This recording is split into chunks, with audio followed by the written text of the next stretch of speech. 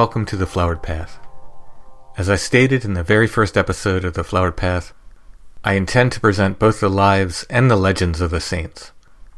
Sometimes the shows will be more like a biography, and sometimes, especially with some of the older saints, the stories take on an almost folkloric representation of their stories. These fantastic tales perhaps exaggerate, or in some cases, wholly create tales of the saints, but the themes are in harmony with the righteousness of their works. And a good folk tale is still a good tale. Many of these stories come from a medieval hagiography known as the Golden Legend. First compiled in the mid-1200s by Jacobus de Voragine, the book was recopied and additional texts added, leading to multiple different versions of the book.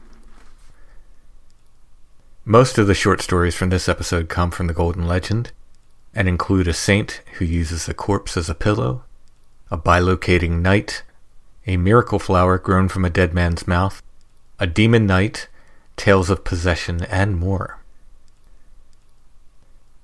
I bookend these stories with biographies of Saint Macarius the Great and Saint William of Vercelli.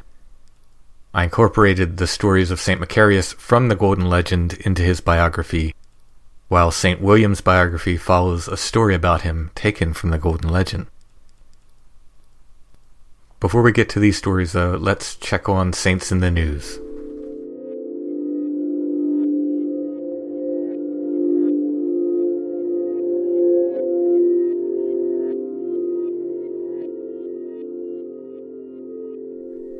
Beginning in 2023, on the first Monday in February, the Republic of Ireland will celebrate a new national holiday in honor of St. Bridget. The holiday was adopted into law after a multi-year effort led by citizen groups who see her as an icon of Irish women's leadership in the arts, learning, and religious life.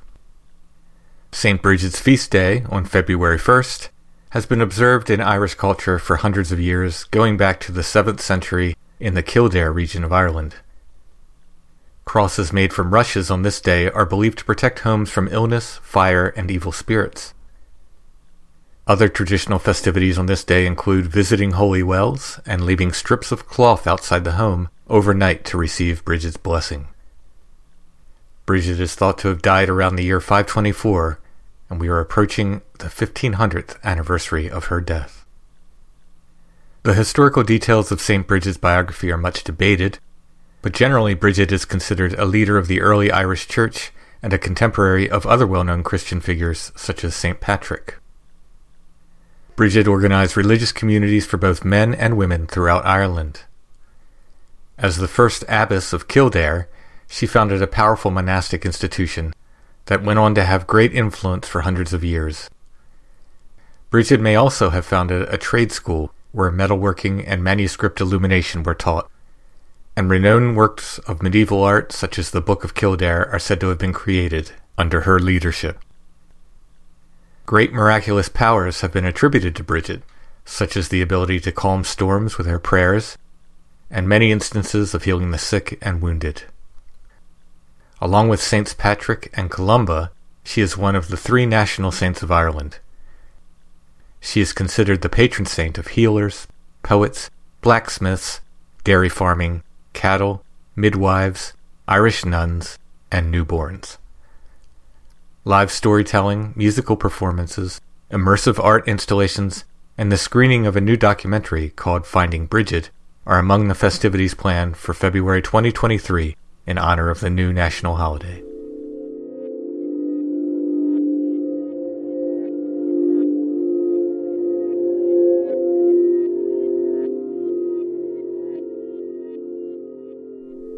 In January 2023, in a Dominican convent in Toulouse, France, the skull of St. Thomas Aquinas was removed from a sealed box and placed in a newly created reliquary. On the day of the transfer, a Mass was celebrated at the church of the convent, followed by a blessing and procession of the relics. These proceedings took place on the 700th anniversary of the saint's canonization. Thomas Aquinas was a 13th century Dominican friar and priest who studied and taught throughout Italy and France, His writing and ideas went on to influence both religious and secular thought for hundreds of years, especially in the areas of philosophy, ethics, and theology. During his lifetime, it was said that he sometimes levitated while in prayer and experienced visions of Mary. Aquinas died in 1274 and was canonized in 1323. He was made a doctor of the Church in 1567. His feast day is January 28th. He is considered a patron saint of educators, scholars, pencil makers, and booksellers. The creator of the new reliquary is the artist Augustin Roche, a French sculptor and painter who wrote in French in a statement on social media, "Happy New Year to all. For me it begins in the light of St. Thomas Aquinas." In photos, the reliquary appears to be a box of gold with small windows through which one can view the relic contained within. Finely painted images of angels decorate the top of the container. The reliquary will now go on to be displayed throughout France and locations abroad.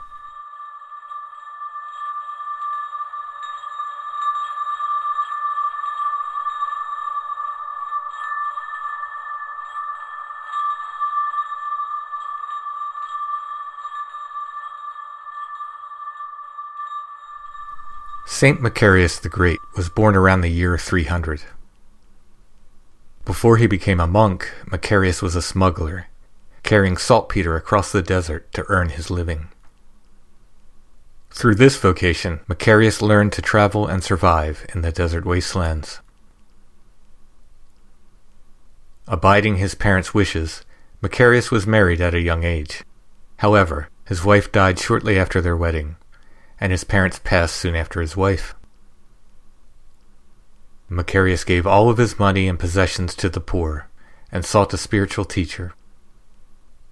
In the desert, outside of his village, Macarius found an elder who became his guide in prayer, meditation, and fasting, as well as the art of basket weaving. Though he was young, Macarius became known for his wisdom. He was dubbed Padaiogeryan, a compound word which meant the old young man, meaning he had the wisdom of an elder. Once, a pregnant woman accused Macarius of defiling her. He did not defend himself from these accusations, but remained silent, and was considered guilty by many in the village. When it came time to give birth, this woman was met with a long and difficult labor. She was unable to birth her child until she confessed that she had falsely accused Macarius.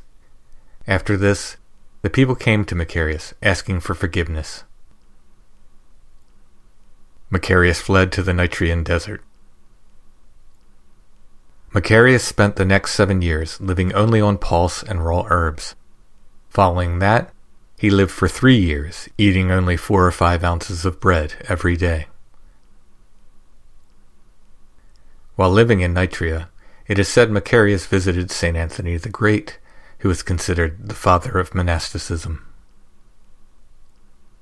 When he was about 40 years old, Macarius became a priest and moved to the Cetic desert. His reputation for holiness began to draw many followers to the area, and soon he established a monastery. Macarius presided over this monastery for the rest of his life. It was said that St. Macarius' face glowed with the light of grace. Many reported that his face would glow in darkness, earning him the name of the Glowing Lantern.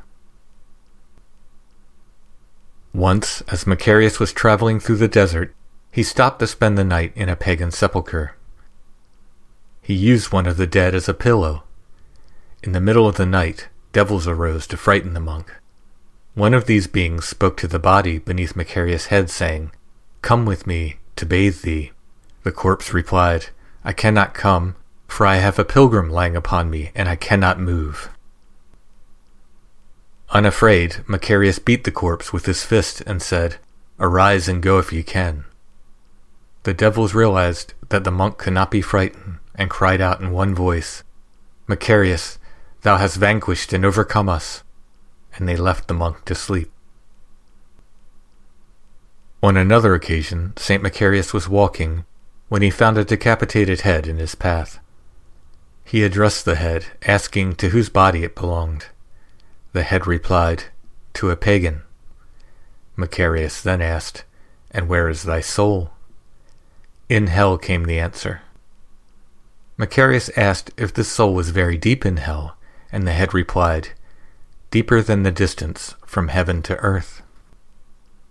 Macarius then asked if there were any souls beneath him.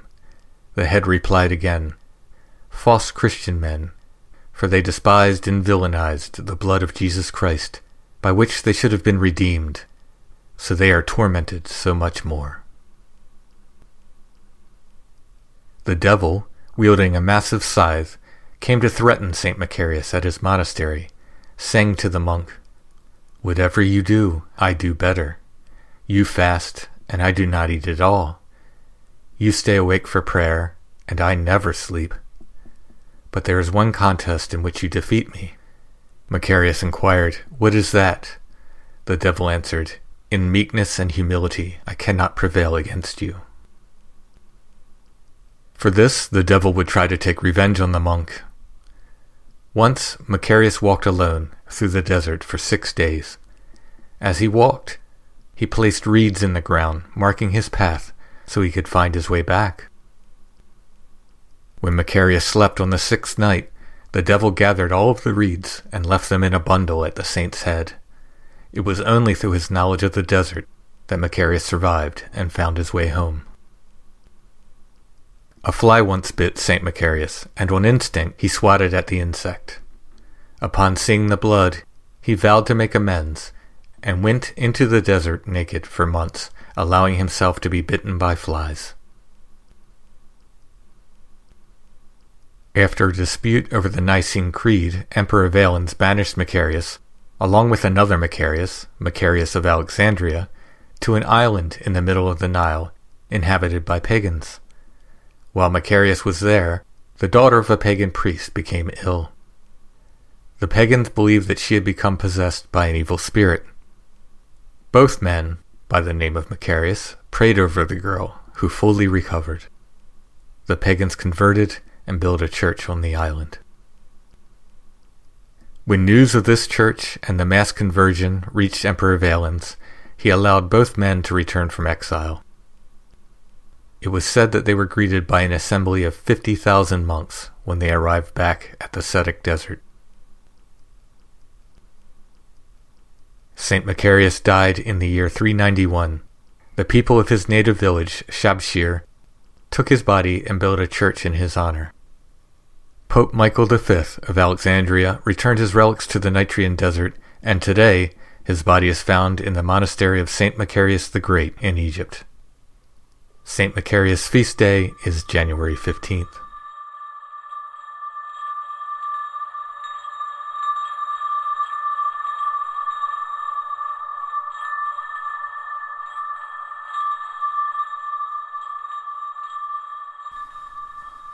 Sundry Miracles of Our Lady from the Golden Legend.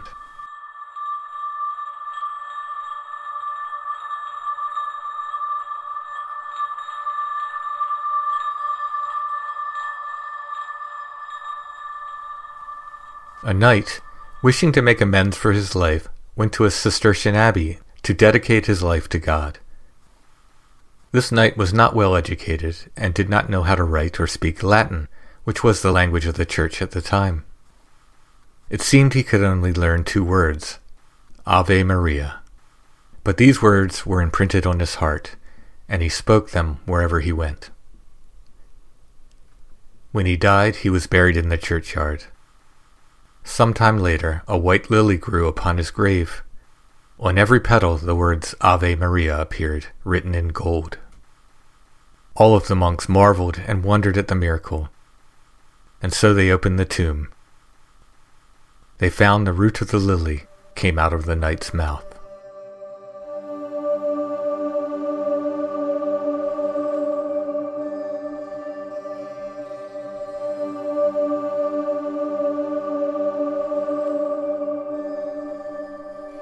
A lord once dwelt near a highway where many people passed. This lord sent his men to rob any who passed by. However, the same lord said the Hail Mary every day. One day, a holy man, passed his house, and this lord's men robbed him and treated him unkindly. The holy man said that he wished to speak to the Lord, for he had a secret that would bring him great profit. So the robbers led the holy man to their lord. The holy man asked all of the Lord's household to be assembled, and the Lord did as he requested. Gazing upon the gathering, the holy man said, "They are not all here. There is one who has not yet come." Looking about, they realized the chamberlain was not there, so the Lord sent for him. When the chamberlain entered the room, the holy man said, "I conjure you by the virtue of Jesus Christ our Lord, say who you are and for what cause you have come here." The chamberlain answered, "Alas, I am no man, but a devil in the form of a man, and I have taken this form for 12 years and dwelled in the household. My master sent me here, that I should watch the Lord of this house night and day, and if ever he forgot to say the Hail Mary, I should strangle him with my own hands and drag his soul to hell. But because he says this prayer every day, I may not take him." When the Lord of the house heard this, he fell at the feet of the holy man and asked pardon for his sins. The holy man then said to the devil, "I command you in the name of our Lord to depart and go where you may not grieve or annoy another man."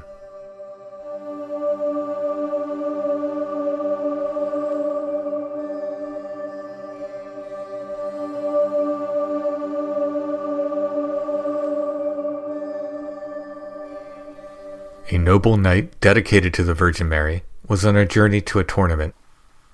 Along the way he passed a monastery and entered to attend Mass. One Mass after another was said, each in honor of Our Lady, and the knight vowed that he would not leave until he had heard all of the services. After the Masses were finished, the knight, much delayed, hurried to the tournament. However, it was too late. He began to meet people returning from the tournament, but all of them praised his riding and his great performance at the event. His friends applauded his skills. Even those who disliked him asserted that he had put on a noble display. Some knights went to him and said that he had defeated them at the tournament. Realizing that Mary had honored him, the knight returned to the monastery and lived the rest of his life in service to our Lord, the Son of the Blessed Virgin.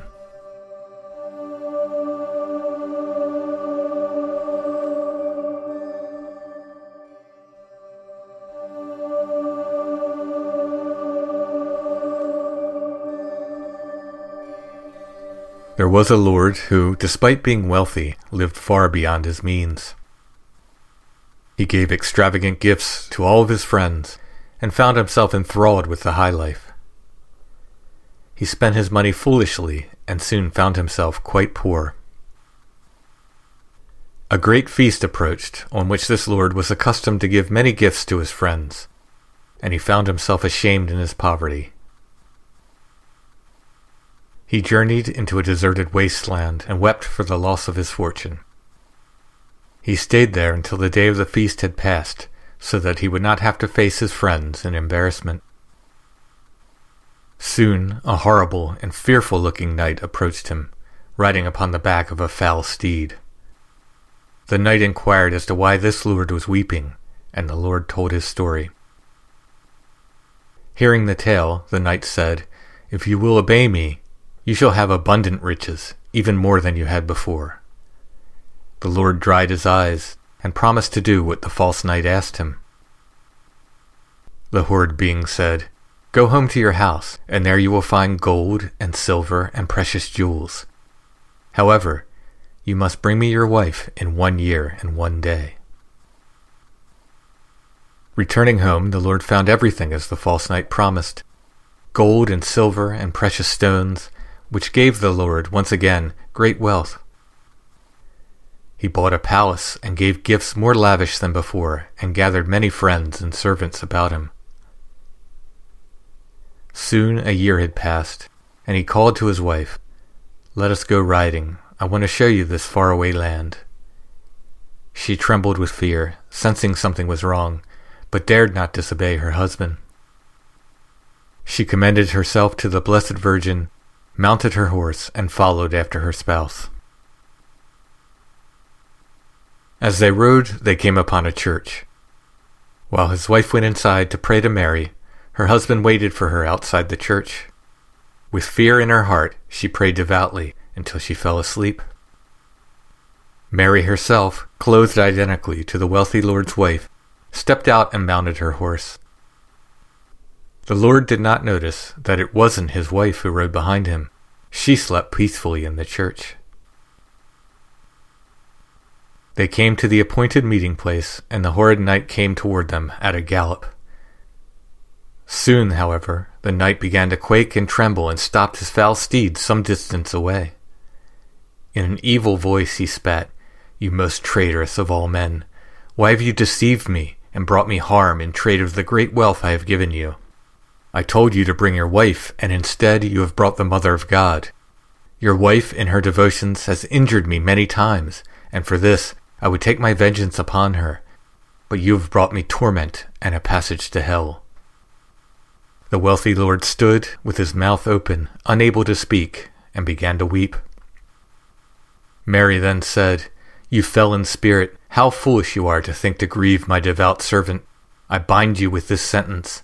You shall descend into hell, and from this moment onward you shall trouble no one who calls upon me."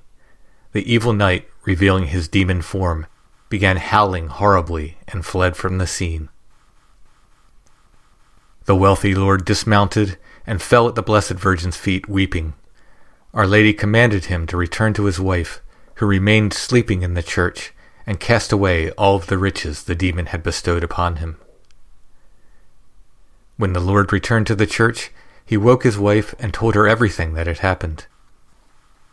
They threw away all of the devil's gold and silver and precious stones, and lived forever after in devotion to the Blessed Virgin.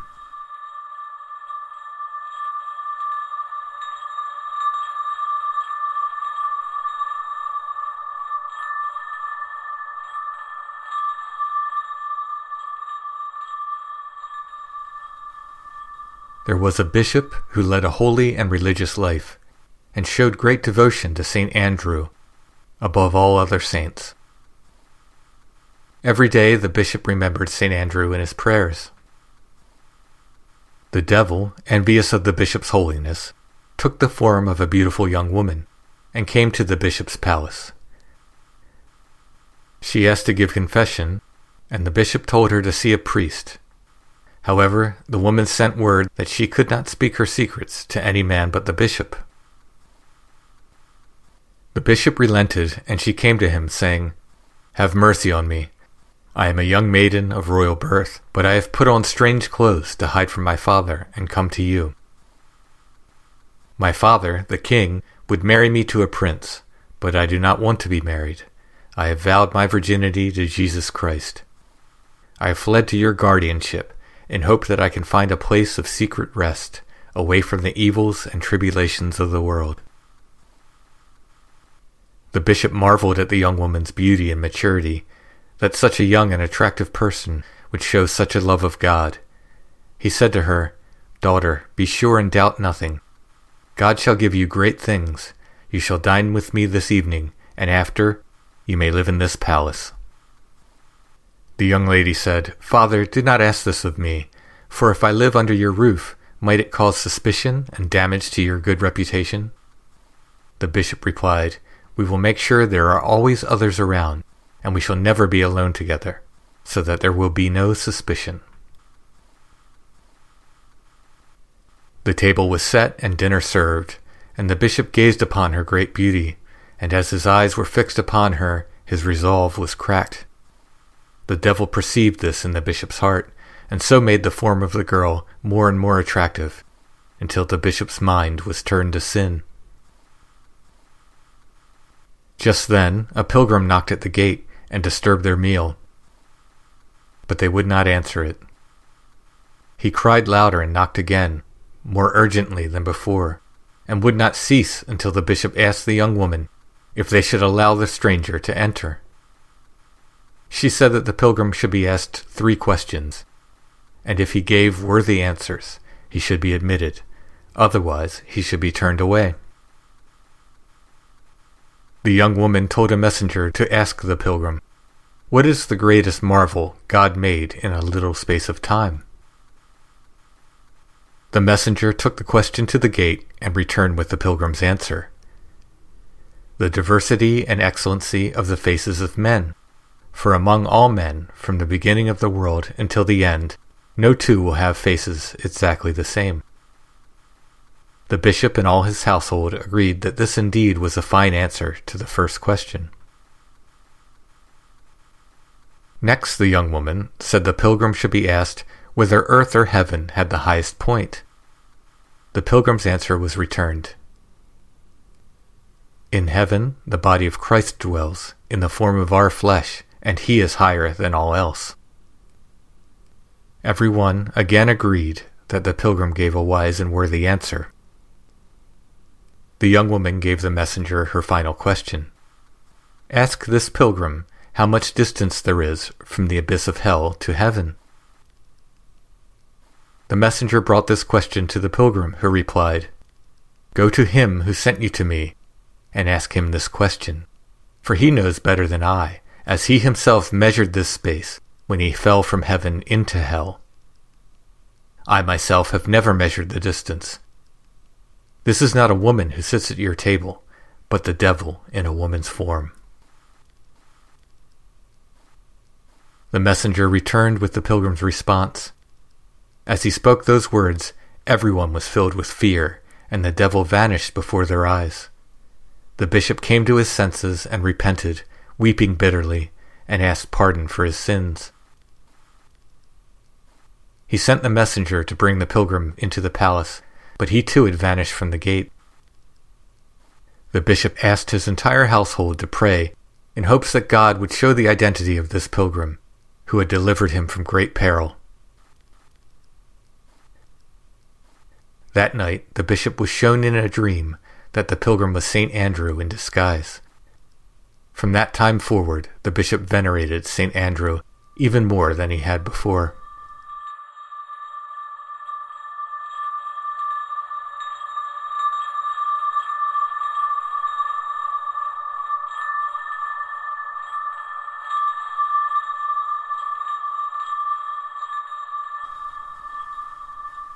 Some tales of demonic possession from the Golden Legend.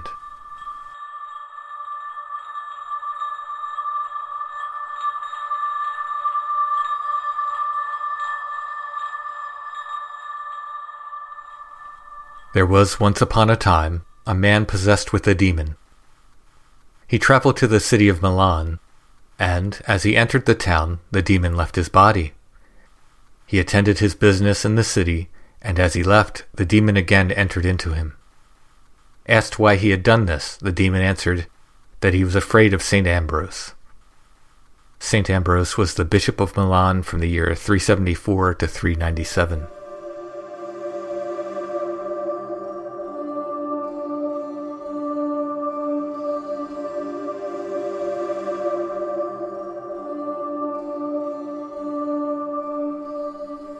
Once a maiden demanded a drink from her father's servant.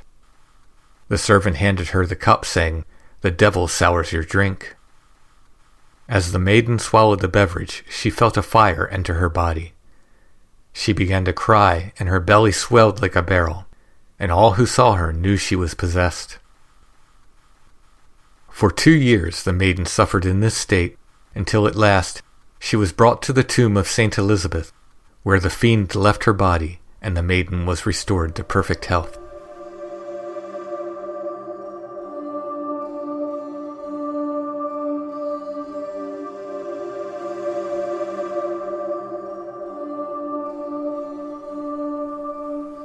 Saint Dominic was preaching to a group of women who had been convinced of various heresies. The ladies said to the saint, "Help us see if it is true that we have been deceived." St. Dominic said, "Wait here a few moments and be brave, and you shall see." After a short time, a horrible cat sprung into their midst. It was bigger than a large dog, with flaming eyes and a long, blood-soaked tail. Raising its tail high, the foul entity issued a terrible stench and turned to and fro about the women.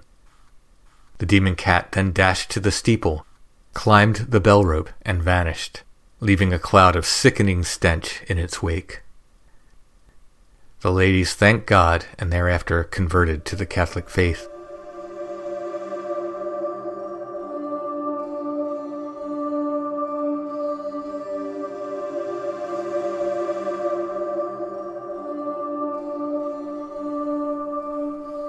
A man named Roba had lost his money and fine clothes, and cried at his misfortune.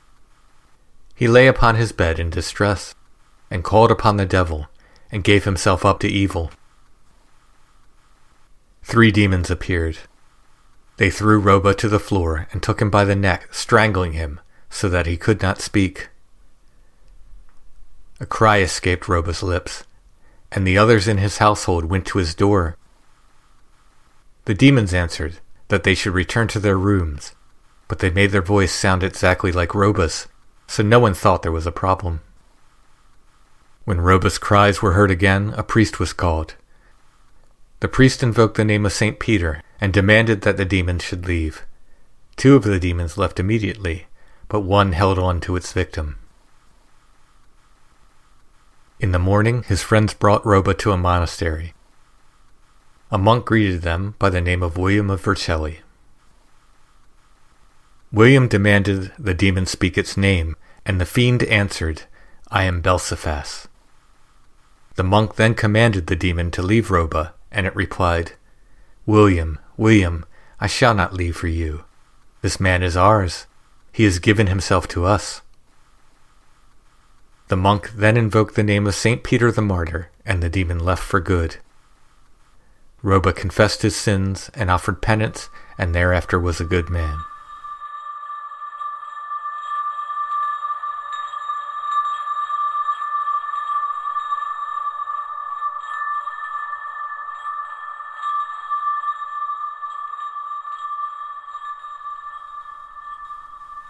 William of Vercelli, or William of Montevergine, was born in the year 1085. He was orphaned at a young age and raised by a relative. At the age of 14, William went on a pilgrimage to Compostela, Spain. On this pilgrimage, he requested a blacksmith to make a circle of iron, which was placed around his body to increase hardship and suffering. William remained in Spain for several years, but returned to Italy sometime around the year 1106.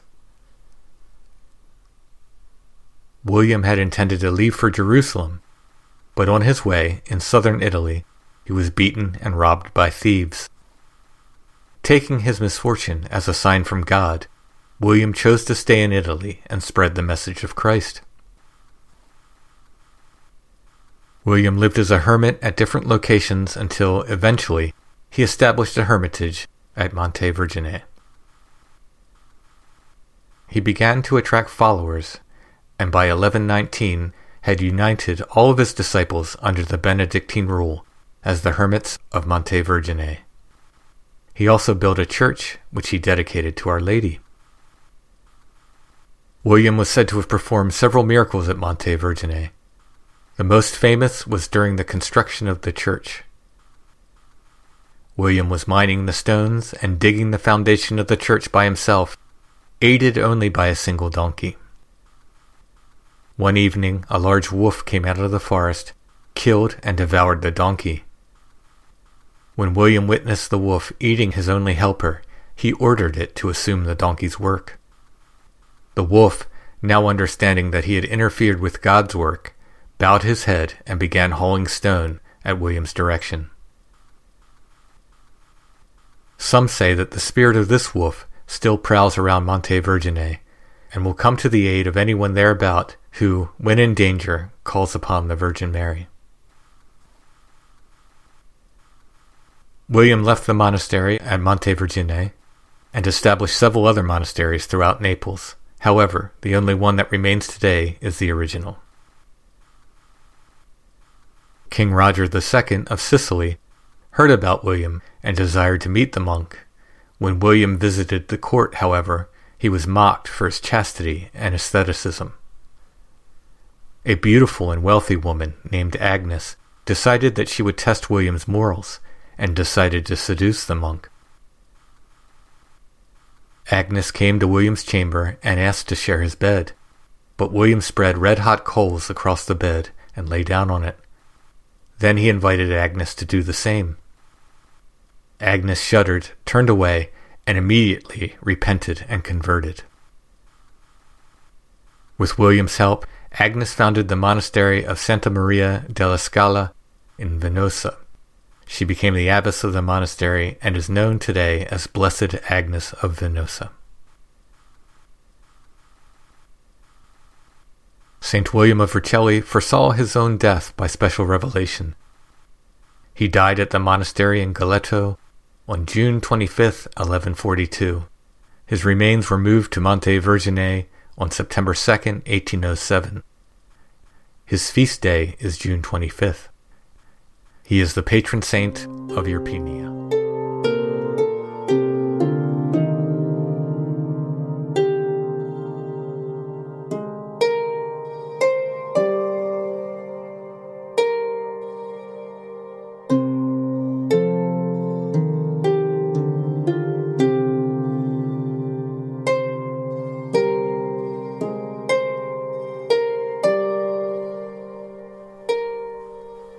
My sources for this episode, including the sources for the news segment, can be found in the show notes for this episode at thefloweredpath.com.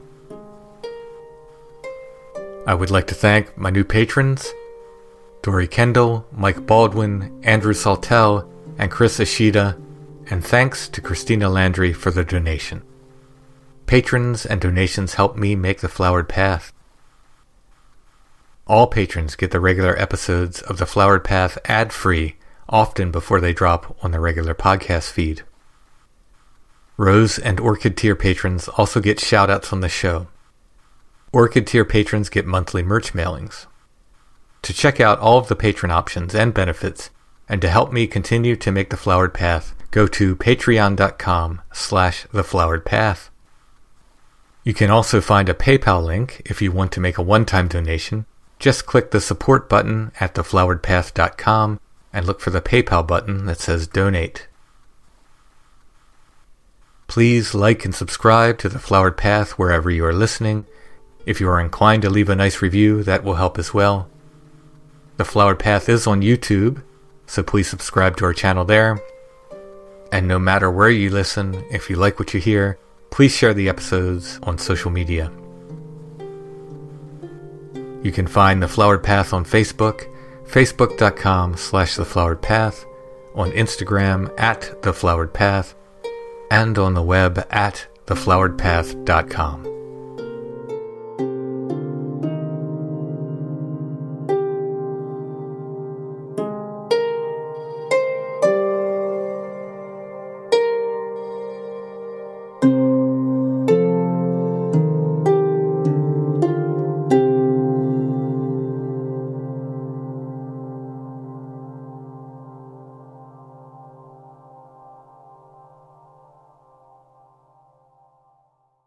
When your skin feels nourished and glows, you radiate confidence. Osea makes giving your skin a glow-up easy with their clean, clinically proven Mega Moisture Duo. This seaweed-powered duo features two of Osea's best sellers, Undaria Algae Body Oil and Undaria Collagen Body Lotion. Glow from the inside out. Get 10% off your first order with code GLOW at OseaMalibu.com. That's OSEAMalibu.com, code GLOW.